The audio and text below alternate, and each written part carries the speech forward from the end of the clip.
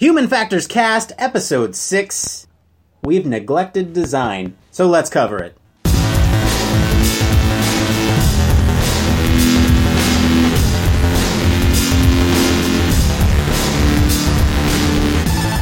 Welcome to Human Factors Cast, your weekly podcast for all things human factors, psychology, and design. Here are your hosts, Nick Rome and Billy Hall.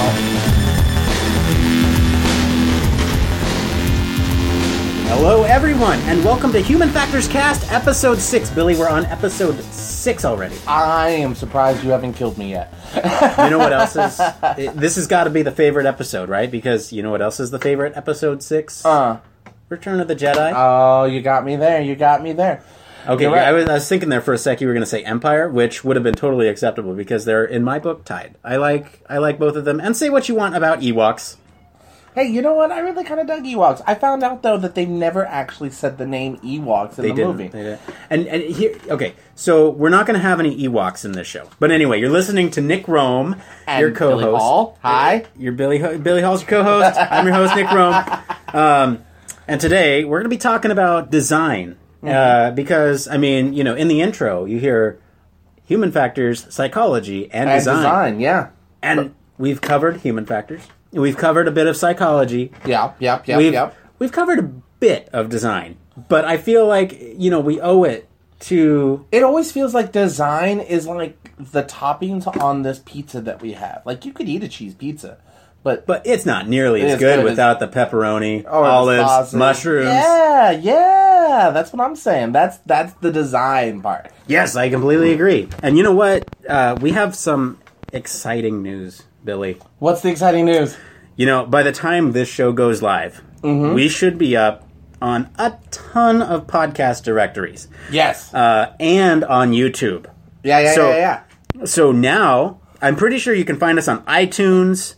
We're on the Google Play Store for sure. We're on SoundCloud, Stitcher, TuneIn, Spreaker, Blueberry, and Player FM. That is a lot of places. I mean, it's going to be really easy for people to find our podcast, which is great because we'll be reaching more people around the world. I completely agree. And you know what? If we've missed one, I thought I was pretty thorough, but we may have missed one, and I know there are a ton of apps that will find these things for you, like Podcast Addict. I love Podcast Addict. There's a ton of them out there, but you know, if we missed a distribution service, please let us know. We'll try to get it up there ASAP so you can listen to us through your favorite medium.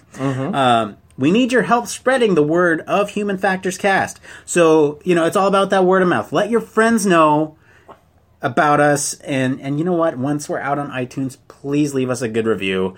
Let everyone know, you know, how you feel about us. Yeah, you know, tell us what you think also, because the show evolves around you. Yeah, you know, the show is really about you guys and what you want to hear. Obviously, we'll provide some content and kind of shape it, but...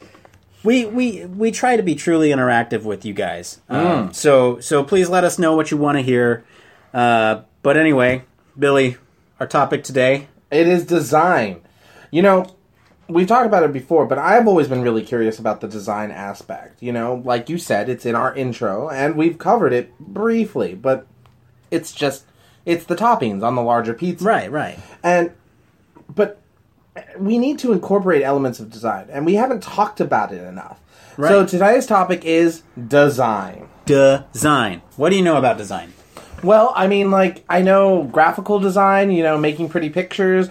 I know about interior design, you know, putting up nice curtains. And then website design, you know, putting up a nice website, making it look pretty and appealing to the people. But how is a big thing. Right. Yeah. So design's a really important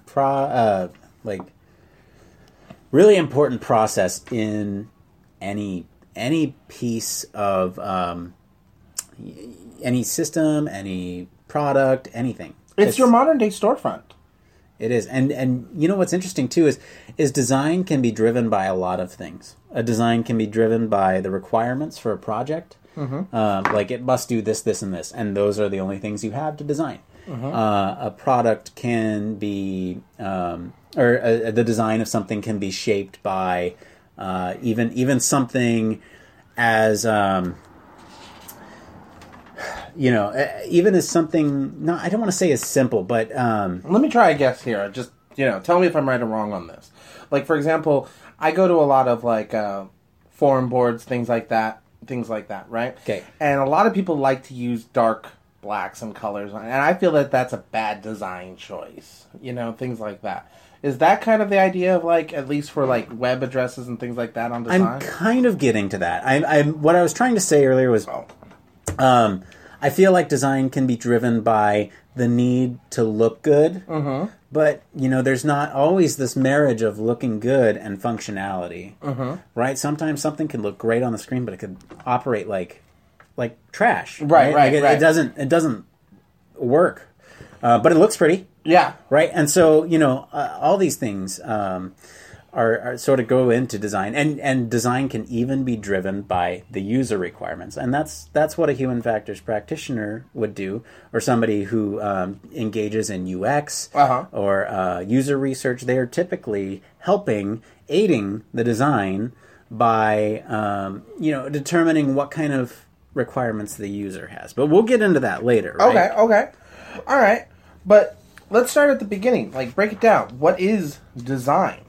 At its basic level, right? Design is any sort of plan, right, or mock-up or idea, basically, to show kind of what the finished product might look like, or how it might function, or how something works within the thing, right?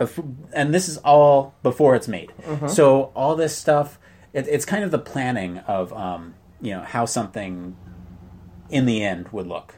Okay, so websites, apps, a way a controller or a cell phone looks. Right, well, yeah, the design part of it would be, drawing what the cell phone looks like, or mocking up what a website might look like before you actually go out and code it up. Okay. You talked about the idea of, like, engineering.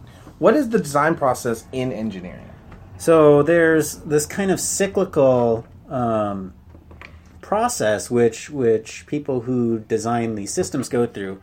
And basically what they do is they go through and identify what needs and what constraints they're working with, right? So this is what I was talking about with the requirements, right? So, like, what does this thing need to do? What am I limited by? Am I limited by a budget? Almost always. Am I limited by, the technology that's around it? Almost always. Am I limited by the circuitry within it? The electronic component? Like, what am I limited by? So you first need to sort of identify what you're working with, right? You need to get all your materials together and say, okay, this is what I have, right? And this is what it needs to do. So, the needs. Yes, you got it. So then, what you need to do is you need to go in and sort of take a look at what the problem is, sort of with everything as a whole. Like, what's the problem with how they do it now? What's the problem with putting these things together in such a way that's going to make it easy for this person to use? You gotta research what problems people are having with the current design and why you're designing another solution. So, like, so is that what you do as a scientist? Do you research and find the problems or how to make things better? Yeah, we'll get into human-centered design a little bit later, but that is basically their bread and butter. Okay, okay. So, yeah, we work closely with designers, but again, we'll get into that a little later. So after they research the problem, right, you need to sort of ideate, and this is a fancy word for saying you need to generate ideas. Did you make that word up? No, it's a real word. I swear. Okay. Look it up. You basically need to sort of develop different solutions to this problem, right? You research the problem. First off, you understood what your needs were, and then you researched your needs and what constraints you're working with, and then you research the problem, and now what you're doing is you're developing possible solutions based off those needs, based off what problem you need to solve. Right? So it's like adding another layer to this pizza. Yeah. There you go. I'm bringing it back. You need to add another layer to this every time. Right? So after you've developed these solutions, what you need to do is kind of plan out how you're going to reach these solutions using the constraints and the needs that you need to meet right? Using that information that you researched. So once you've made a plan of action, then you go and build a prototype. Now, this is like a very early version of whatever the final product is, and the idea with the prototype is that it's functional enough to test whether or not it'll work properly. Okay. So again, you got the needs and constraints, you went and researched the problem, then you developed a solution, you go and make a plan for that solution, then you build a prototype off of that plan, right? Now you're going to test that prototype. You're going to go and test it and to see if it works. You're just Right. Make sure this thing works. Find Jill and Joe and Q random or Q public and test it out on them. See what they think about it. Get the feedback. You can do that, and that's advised. That's called usability testing. We'll cover that later. Not everyone does that. Oh, okay. Sometimes the developer goes, I know how this works. And this is a very dangerous trap. And this is part of the reason why we do this show, is to let our listeners know that if you are developing something, don't test it yourself. Because you know how this thing should work. And you know how, if you press this sequence of buttons, that's how you get there. But if you're developing this thing for other people, let them test it. We'll get into that later. It might be intuitive to you. Right, exactly, because you built it. You know what's going on. So, you test it, right? Either with yourself, which is not advised, or with actual people who might use the thing. Right. So then after you've tested it, you kind of evaluate what the results were, right? Like, oh, that did not work as intended. Or, this button did something way weird. So what you do is you sort of redesign, right? And kind of fix those solutions, and then go all the way back to the beginning and sort of, all right, does this meet my needs and constraints? And then, do I need to research more? Basically, it's called iterative design, where you keep going back through this process, and you keep going through it and say, look, here's a problem, I tested it, it didn't work as I thought, so I'm going to go back, fix it, and then retest it again, and it just keeps going through this cycle. So just kind of like creative writing, or the idea of like a first draft, second draft, third draft type of thing. You go through there, you keep perfecting it. You might perfect the glaring errors, but it might not work, or it might just be too long, or too wordy, or things like that. Same thing with the idea of creating something. Yeah, you got it. Okay. So what do you think? What do you think the developers of No Man's Sky were thinking when they went through and hired a bunch of QA testers the day after that thing went live? They did that after the fact? They did it after the thing launched. I think it was the idea that maybe they only got a certain amount of money. I bet they were exhausted and tired. I mean, they were working long into the night. That was one of their constraints. Yeah. There you go. You're right. What did you think of No Man's Sky? It's the best thing I ever played. Really? Yeah. It's one of the best things I've ever played. You're that crazy about it. I love it. I think it's mostly because of the fact that I don't own a computer, so maybe I haven't been able to get used to the idea of a MMO type of world or things like that. But the idea of exploring, being an actual explorer, having to deal with actual things like that, it's pretty amazing. You dig it? Man, my predictions last week were way off. You think so? Yeah, well, I was saying, there's raiding in the center of the galaxy, and we're going to find each other, but that's clearly... We don't know. We don't know what's in the center yet. No one's gotten there yet. Yeah, they have. There's a couple people who are... I'm not going to spoil it for our listeners, but there's a couple people who have gotten there. Really? Yeah. Oh, that's pretty intense. Have they showed? Yeah. I'm aware of what's at the center. I don't want to know. I know you don't. I'm more excited now, though. Okay. I swear, if it's a monkey on a unicycle, at this point, I don't care. It's not that. Anyway, I'm kind of lukewarm to it now. I'm just going through to get the trophies at this point. But, a year from now, it might be a totally different game. Yeah, Minecraft, when it started out, was pretty much just stacking blocks on top of things. Yeah, Minecraft's a totally different game than it was in the beta. Oh, definitely.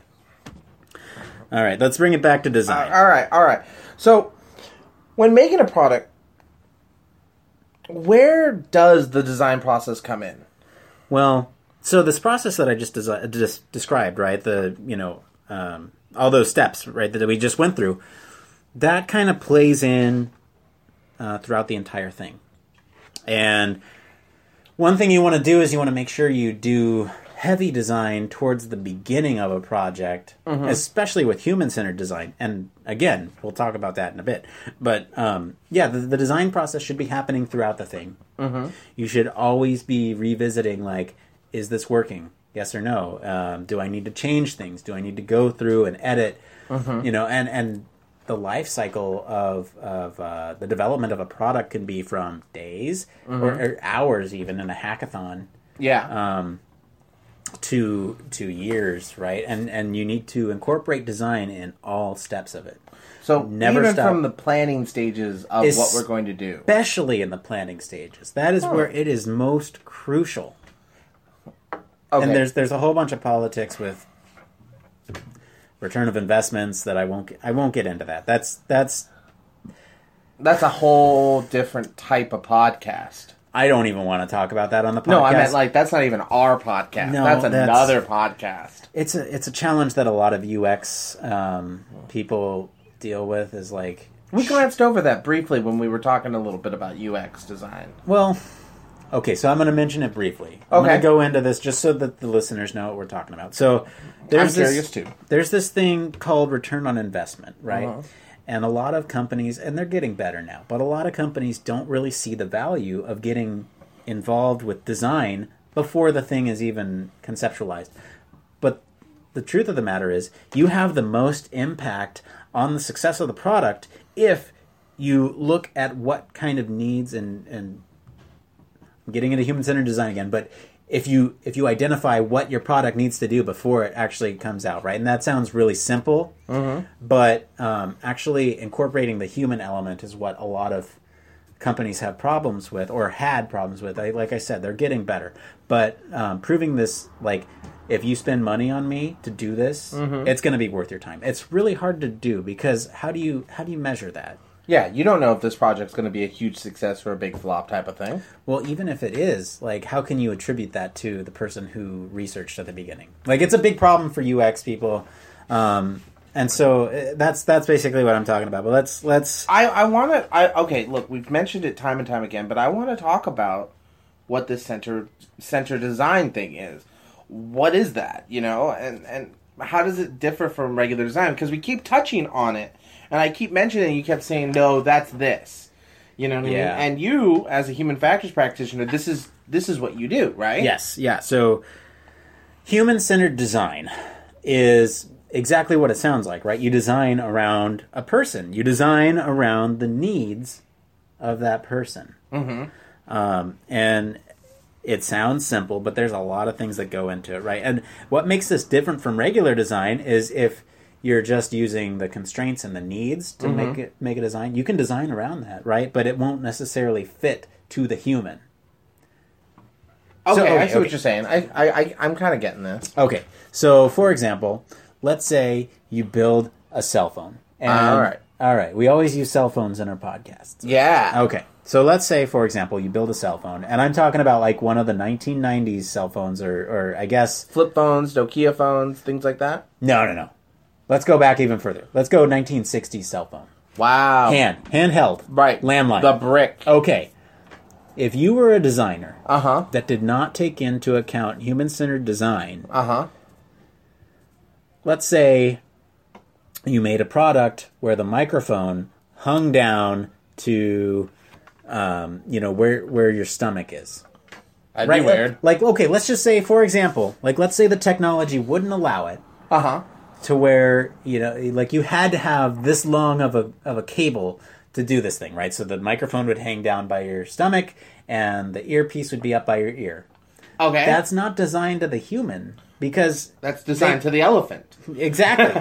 You have to talk way down and then move it and then, and you kind of saw this with the old 80s cell phones when they were really bulky and big. Right. They looked like the ones you always see in like army movies and stuff like that. Yeah, exactly. And that's a matter because they couldn't fit. They didn't have the technology. It wasn't, compact enough like it is now for them to be able to stick everything close enough together so that the mouthpiece is right by, the mouth and the earpiece is right by the ear. So it was driven by the requirements and the constraints of the technology of the time.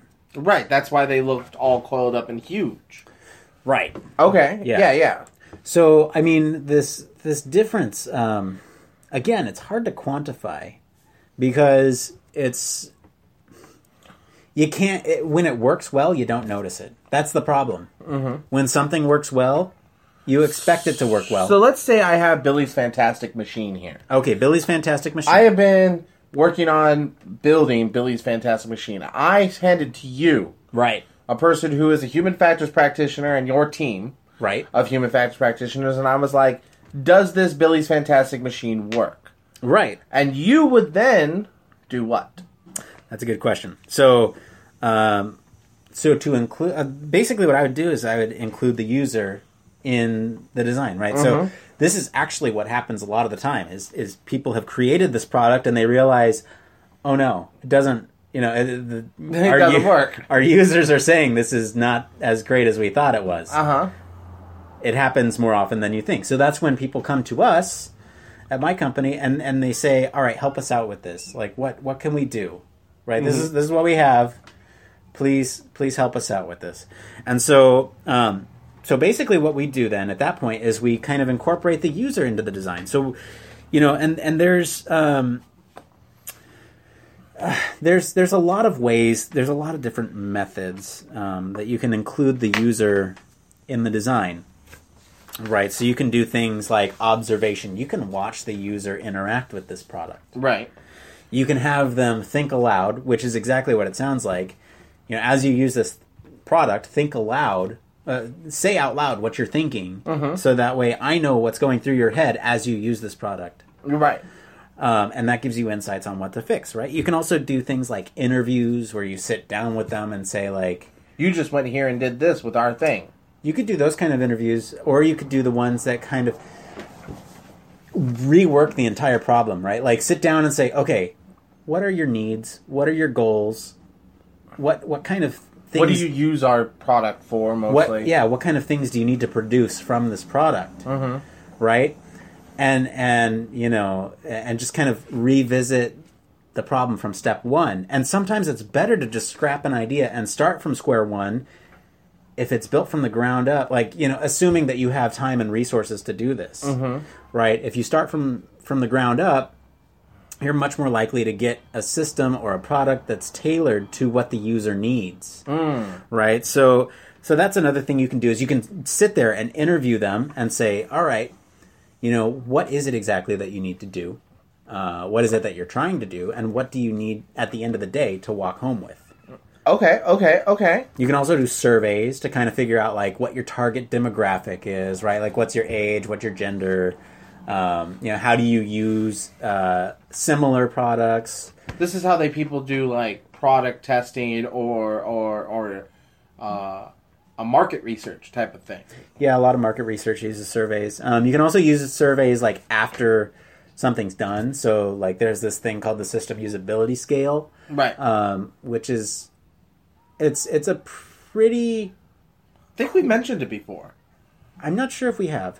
But it's a quick and dirty sort of way of measuring, like, how effective a product is in terms of usability. And so it's just like a 10-item survey that, you ask people, like, how cumbersome was this? How...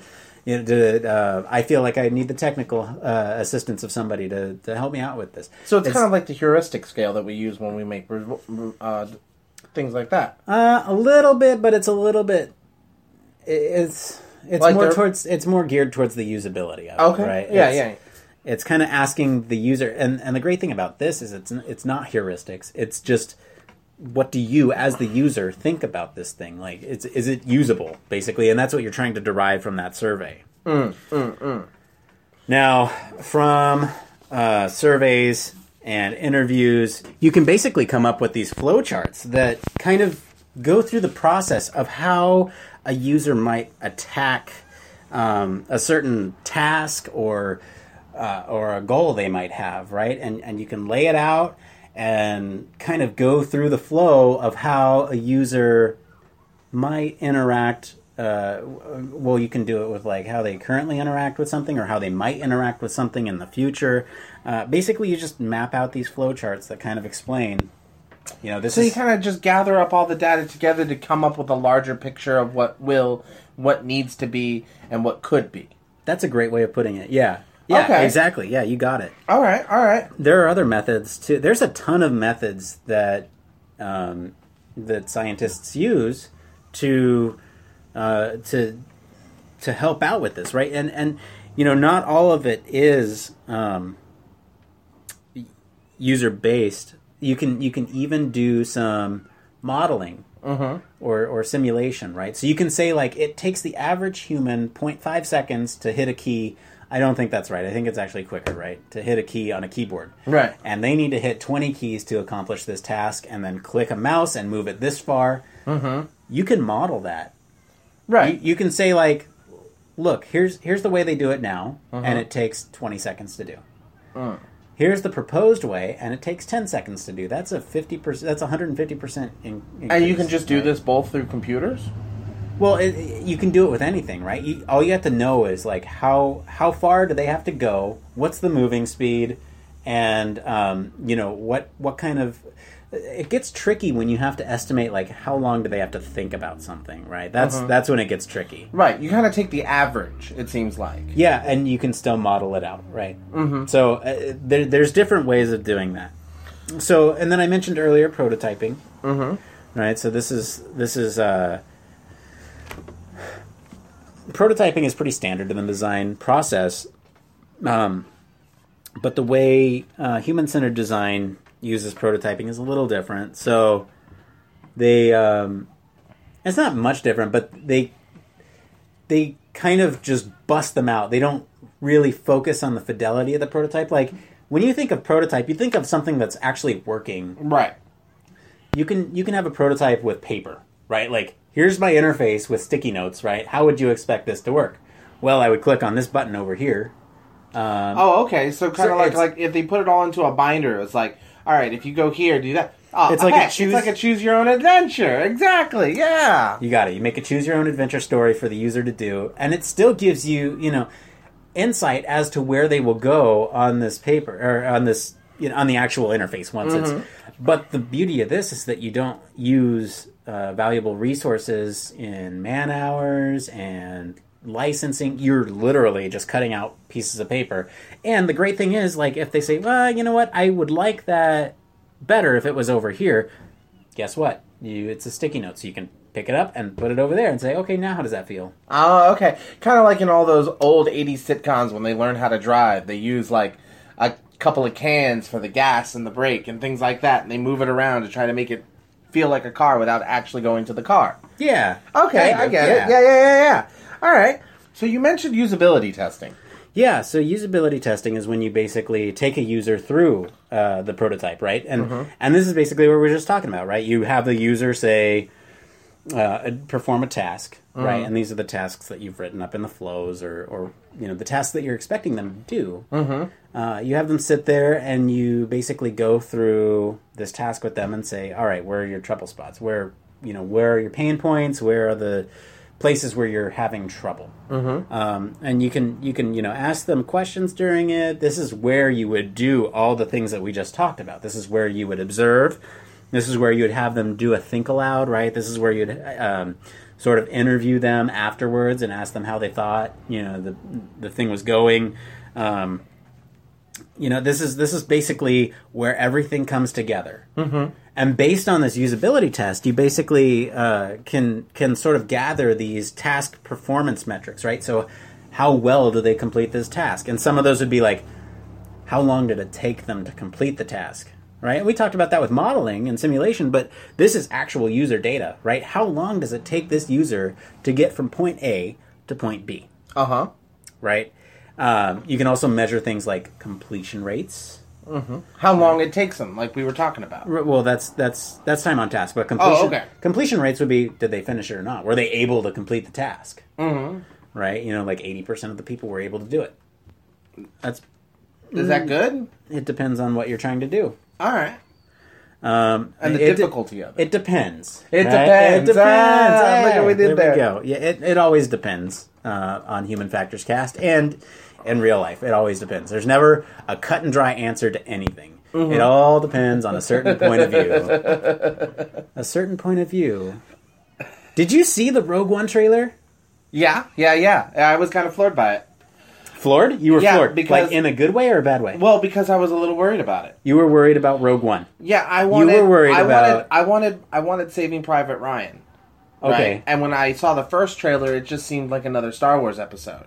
Oh, okay. Which is fine, which I would have had fun about, but I was a little disappointed because I wanted, like, you know, the average, you know, rebel soldier versus the average stormtrooper going for an objective, or maybe a bunch of Bothans, which I thought were giant blotfly-looking creatures. So Bothans have been represented in a variety of different ways throughout the old expanded universe, which is now Legends. But yeah, anyway, so you liked the trailer. I liked it. It brought me back to the idea of what it's going to be, which is a military epic. I want a military epic for that show. I want a military movie. And you think it's going to happen? I think I'm starting to believe it more and more. I still think it's more going to be like The Dirty Dozen, which is great for me, or Inglourious Bastards was. That's something along those lines. Yeah, no, it looks great. And so I actually recorded a reaction video. And if any of our listeners want to see my beautiful face... It's a beautiful face. Remind me in a second, Billy, to talk about something that we did before the show today that I want everybody to know about. But anyway, so I did a reaction video. If you guys want to see this reaction video to the new Rogue One trailer, you can check out my YouTube channel, Nickar, that's Nickar 124. Mm-hmm. So I posted this reaction video. I'm really excited for this. I'm so excited I can barely... You get excited by Star Wars all the time. I love Star Wars. We had a Star Wars reference at the beginning of this. It's episode 6. Rogue One's going to be awesome. I'd really like to go back and listen to all the podcasts and see if there was ever a podcast that we didn't have a Star Wars reference. The first 2. Remember I said, I can't believe we're the 3rd one in and we haven't mentioned it. Anyway. You're right. Absolutely, you're right. Huh. Yeah. All right. So yeah, to get back on that thing that I wanted to plug. So before the show today, we actually did this really cool thing where we hung out on Facebook. Right, yeah.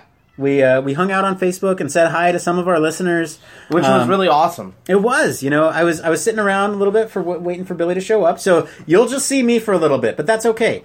I come by towards the end there. Yeah, I mean, he comes through about... California traffic. It's about 45 minutes long, and I didn't even realize it was that long. We were just hanging out. Yeah, it was great. So, I mean, we're just hanging out with you guys, and it's a great chance for us to all interact. So, please, next week, just look out for it. Like we said in the cast this week, you know, it really kind of depends on the day that we're available, but keep an eye out. You know, whenever you see us active on Facebook, that's a good tell.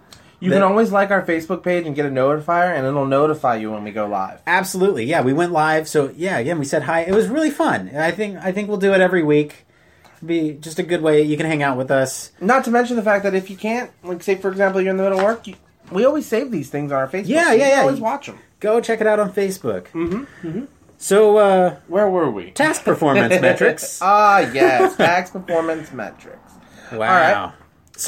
So we went over time on task and completion rates, right? Right. The last one would be, well, not the last one, but one of the other major ones that I typically collect is like measures of efficiency, right? And this would be like, how many errors did they make while going through this task? So all that to say, there's a variety of different ways that you can basically include the user into the design process, right? They're not designing it themselves, but their input is invaluable to you in how you sort of go through the process of design and sort of incorporate what you know and how you research the problem and develop it based on the user needs. Because that's ultimately what makes a great product is you know, if it, like I said earlier, if it works great, you hardly realize that it's doing its job because it's doing it. So it's kind of like the idea of like you when you give it to somebody to actually look at, to check out, to see if they can do it right. You go and you hand them the thing, and it's like, okay, they hit the wrong button there, or they would go back when they intended to go forward, and you keep all that data of how does it work, how does it do things like that. Yeah, you got it. Yeah, exactly that. That's exactly what we do, and we make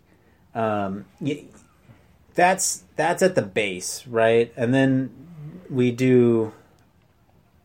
It's so weird when people do that, especially like things in video games. It seems like because the lower button was always the button to jump, and sometimes people put it as like another button or like up sprint in No Man's Sky. Why is that on the right stick? It is the weirdest thing in the world, isn't it? It takes me so getting used to. Or the idea that boost is square instead of circle. That's so weird to me because I keep trying to land when I'm trying to boost. Yeah. So that would go into the idea of completion rates, right? I mean, time on task. What would? The idea of like how mapping goes and things like that. That would be more of measures of efficiency, right? Are they able to do this? Oh, okay. Yeah. Okay, because they're able to do this without creating errors. Right. All right, with I'm learning this. I get this now. Exactly, yeah. With you, if you probably make a lot of errors, and that's not your fault. That's not your fault. Wow, way to throw me under a bus and make me feel stupid. It's not your fault. Look, it's the developers. Or does it depend? We're really milking this. It depends. No, so it is the developer's fault in some sense for not playtesting that enough and saying, "Oh, look, a lot of our players are pressing circle to land or to circle to boost, instead of and then or whatever, whatever you said, yeah." And if they looked at that and said, "Okay, wow, a lot of our users are doing that," then we should probably make it that way.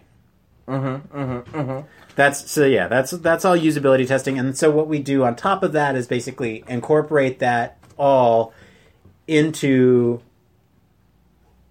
the next iteration of the design. And I'm really simplifying it there, and it's hard for me to detach myself and say we take a lot of time and care and put thought into where these buttons go and what visual systems are being used in the product, and I'm really simplifying this. You're right. Well, yeah, I mean, the problem with our podcast is also the fact that we talk about these things, we go over these details, and we try to get into as much detail and research as we can. Billy, I'm going to stop you there, because you said the problem with this podcast. There is no problem with this podcast. You're right. But our shortcoming is that we there is no shortcoming with this podcast. The goal of this podcast is to kind of break this down and into its most simple form and let everybody kind of be aware of this and know that these things exist and to think about it when it's like a delicious box of chocolates. You just nibble little pieces here and there, and then we were like, oh my gosh, I love these caramel-filled ones, and then you get a whole box of them. Yeah, and I mean, we'll get into the caramel episodes later, right? I love caramel. Like, we're nibbling the caramel right now. Yeah. But we'll do a whole episode on task performance metrics. I love that. I'm excited about that. Somewhere down the line. I get excited about pretty much anything, but I'm always excited about things on this podcast. I'm always excited about task performance metrics. Woo! Party! Yeah! He doesn't pay me or nothing. No, I'm kidding. I do get excited. No, I legitimately do. We've been sitting here for a long time. I mean, we're in 6 episodes, and we've talked about things some people would find really dry, but the great thing about it is that you make these things accessible and entertaining. I enjoy my time. No, I really do enjoy my time doing this. Like, some people might hear time on task or metrics of performance and be like, wow, that just sounds dull. But no, these things are actually really interesting because they fit in to every aspect of our daily life. They do. And it's things we don't think about, but it's amazing. It's kind of like Louis C.K. once said. It's like, we're not impressed that there is a big, giant, 2-ton hunk of metal that flying through the sky. The sky. We are breaking the laws of an planet. Flying. But people are upset about the packs of peanuts. Yeah. That's the thing. I'm excited about the fact that we are rocketing through the sky right now of design. Right, and that's the thing, too, is like I said, 2 or 3 times already, if it's working properly, you don't notice it. Exactly. You are an unsung hero of modern technology. Oh, thanks, man. Mm-hmm. No, all I'm saying is that work does go into this, and that's what we're trying to bring awareness to. Yeah, I think so, too.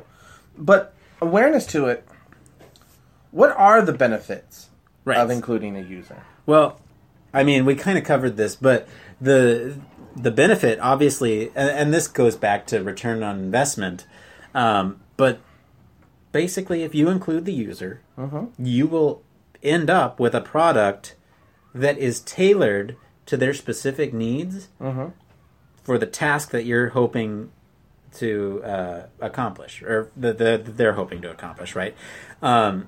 And so, yeah, if you keep all this in mind, it's just going to be a better product all around for them. But everybody should keep this in mind. Even big companies hire huge teams, but if you're just working on your own with your own little invention or website or anything... If you're an indie dev working on a game, if you're an app developer working in Silicon Valley off of, seed money from your parents, then, keep these things in mind.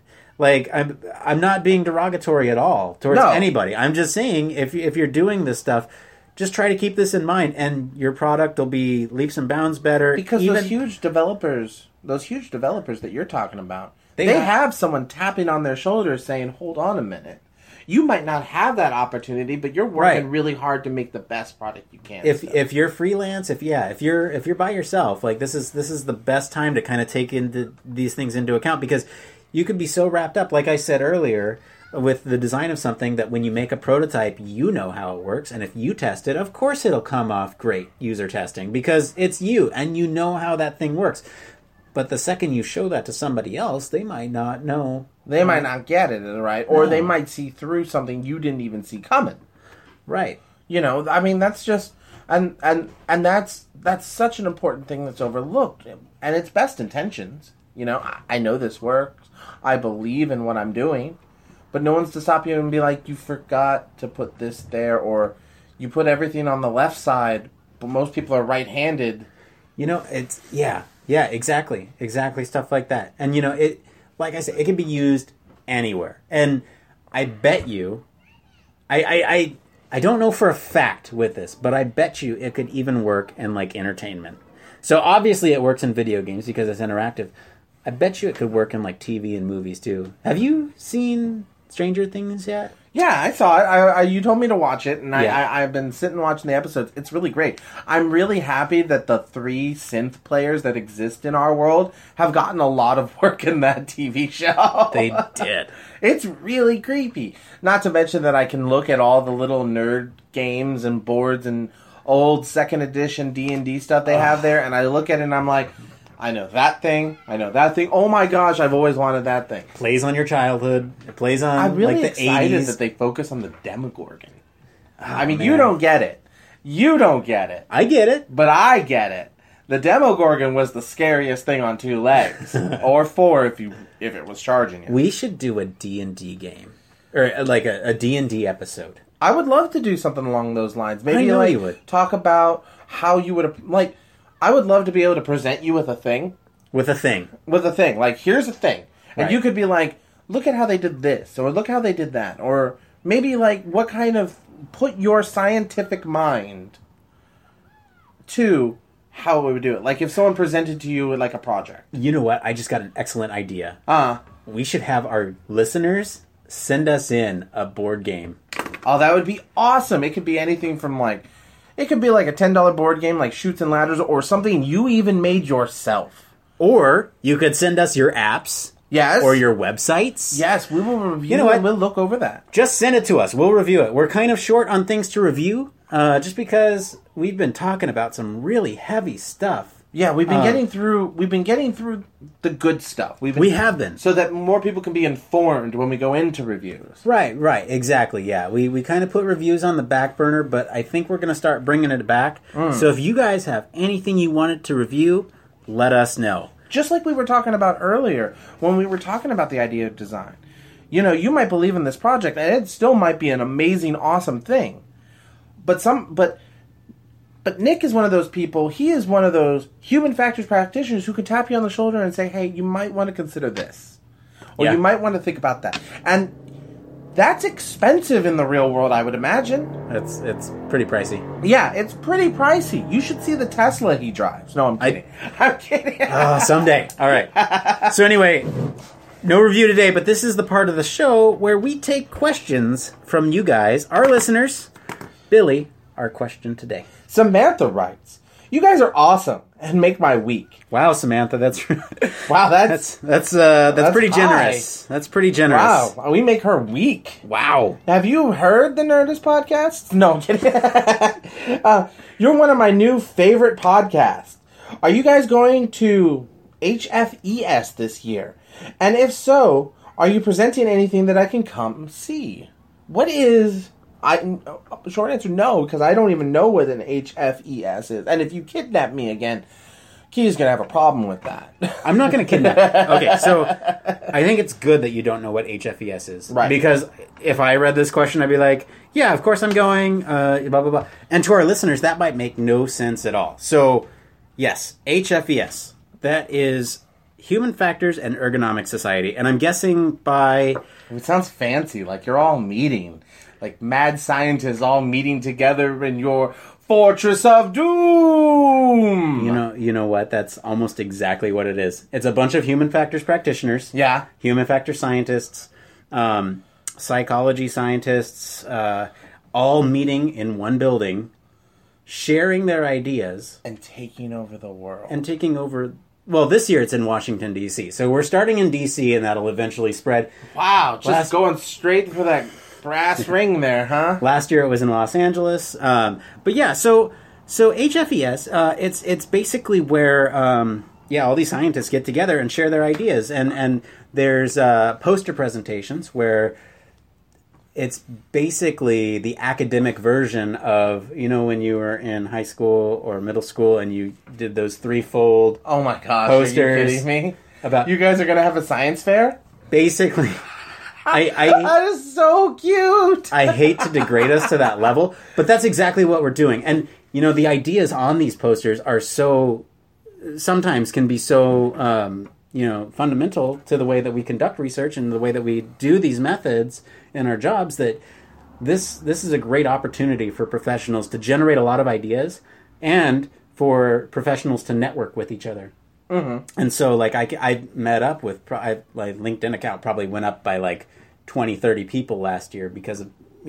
It's like MySpace back in the... You're rubbing elbows with the Human Factor elite. Yeah, well, it's like MySpace back in the early 2000s. Oh, I barely know you. Let's be friends on MySpace. And so the LinkedIn is like that now. So Human Factors Elite Society. So, yeah, what it sounds like is either that Samantha is either a graduate student or she's a scientist as well, asking if we're going. The short answer is Billy's not going. Because it's way too expensive, and honestly, I really don't like being the dumbest person in a room. Billy, you're learning so much, though. By the end of this podcast, in 20 years, you will have learned... Do you think they're going to give me an honorary degree in human facting practitioner? Maybe. I don't know. Who knows? It's like, what's your job experience? I heard a really smart guy for 20 years talk about this stuff. Just, we kind of just glanced over stuff and talked about Star Wars a bunch, but really there was some meat to those conversations. Real meat. So yes, I am going. I will be there, and if you see me, please say hi. I don't bite. I'm really friendly. Love to get to know you, have a conversation. But I'm not presenting anything. I'm mostly going there to network and kind of to develop professionally. So, and when you guys are all hanging out outside the professional thing, you might be dropping a podcast, maybe. I don't know, because I'll be gone that week. We should either record in advance or maybe Skype together and do it that way. We'll probably record in advance just to have something down on paper. It's always good to have that, and then Skype can be so problematic. I don't know. It would be really cool to do a live. You just don't want to hang out with me anymore, do you? No, I do. I'm just saying it would be a cool thing, since this is a Human Factors cast, to do a live from HFES podcast. I mean, I suppose that would be really great. How would we hook up the idea? I mean, we would have to discuss how. We'll discuss it offline. Okay, that's fine. Look forward to it in the future. We might do a live from HFES podcast. But anyway, I think that's going to be it for today. If you guys want to be featured on our show like Samantha today, we are all over the social media, and we are all over the internet now. Yeah. Again, you can find us at iTunes, Google Play Store, SoundCloud, Stitcher, TuneIn, Spreaker, Blueberry, Player FM. Podcast Addicts. Facebook, Twitter. Go ahead and send us an email at humanfactorscast@gmail.com with all of your questions. Don't be afraid. We read it all. And, we go through them all. We might not answer it on the show, but we do go through everything you guys send us. And you know what?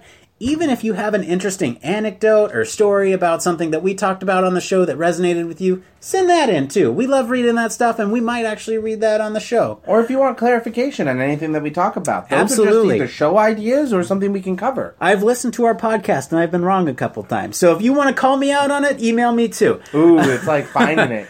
Go get them, trolls. Oh, man. So, yeah, be sure to like, follow, subscribe, all that stuff on all the social media. We're always trying to keep in touch with interesting topics that you guys want us to talk about. Like I said earlier, we're going to be on Facebook now every week at some point. So check us out there. We'll hang out with you. I've been your host, Nick Rome. You can find me on LinkedIn.com/Nick Rome. Billy Hall. Where can they find you? They can find me on Twitter, or they can find me streaming on YouTube at Comstar Cleric. You're streaming on YouTube. What are you streaming? Right now it's No Man's Sky. No Man's Sky. But sometimes I get on, we actually do a little bit of Destiny. We're going to be probably doing a lot of that when the new game comes out. Plus, I like just being able to play a lot of different games, so we'll see what we can do. All right, well, thanks again for listening to us here on Human Factors Cast. Until next time, it depends.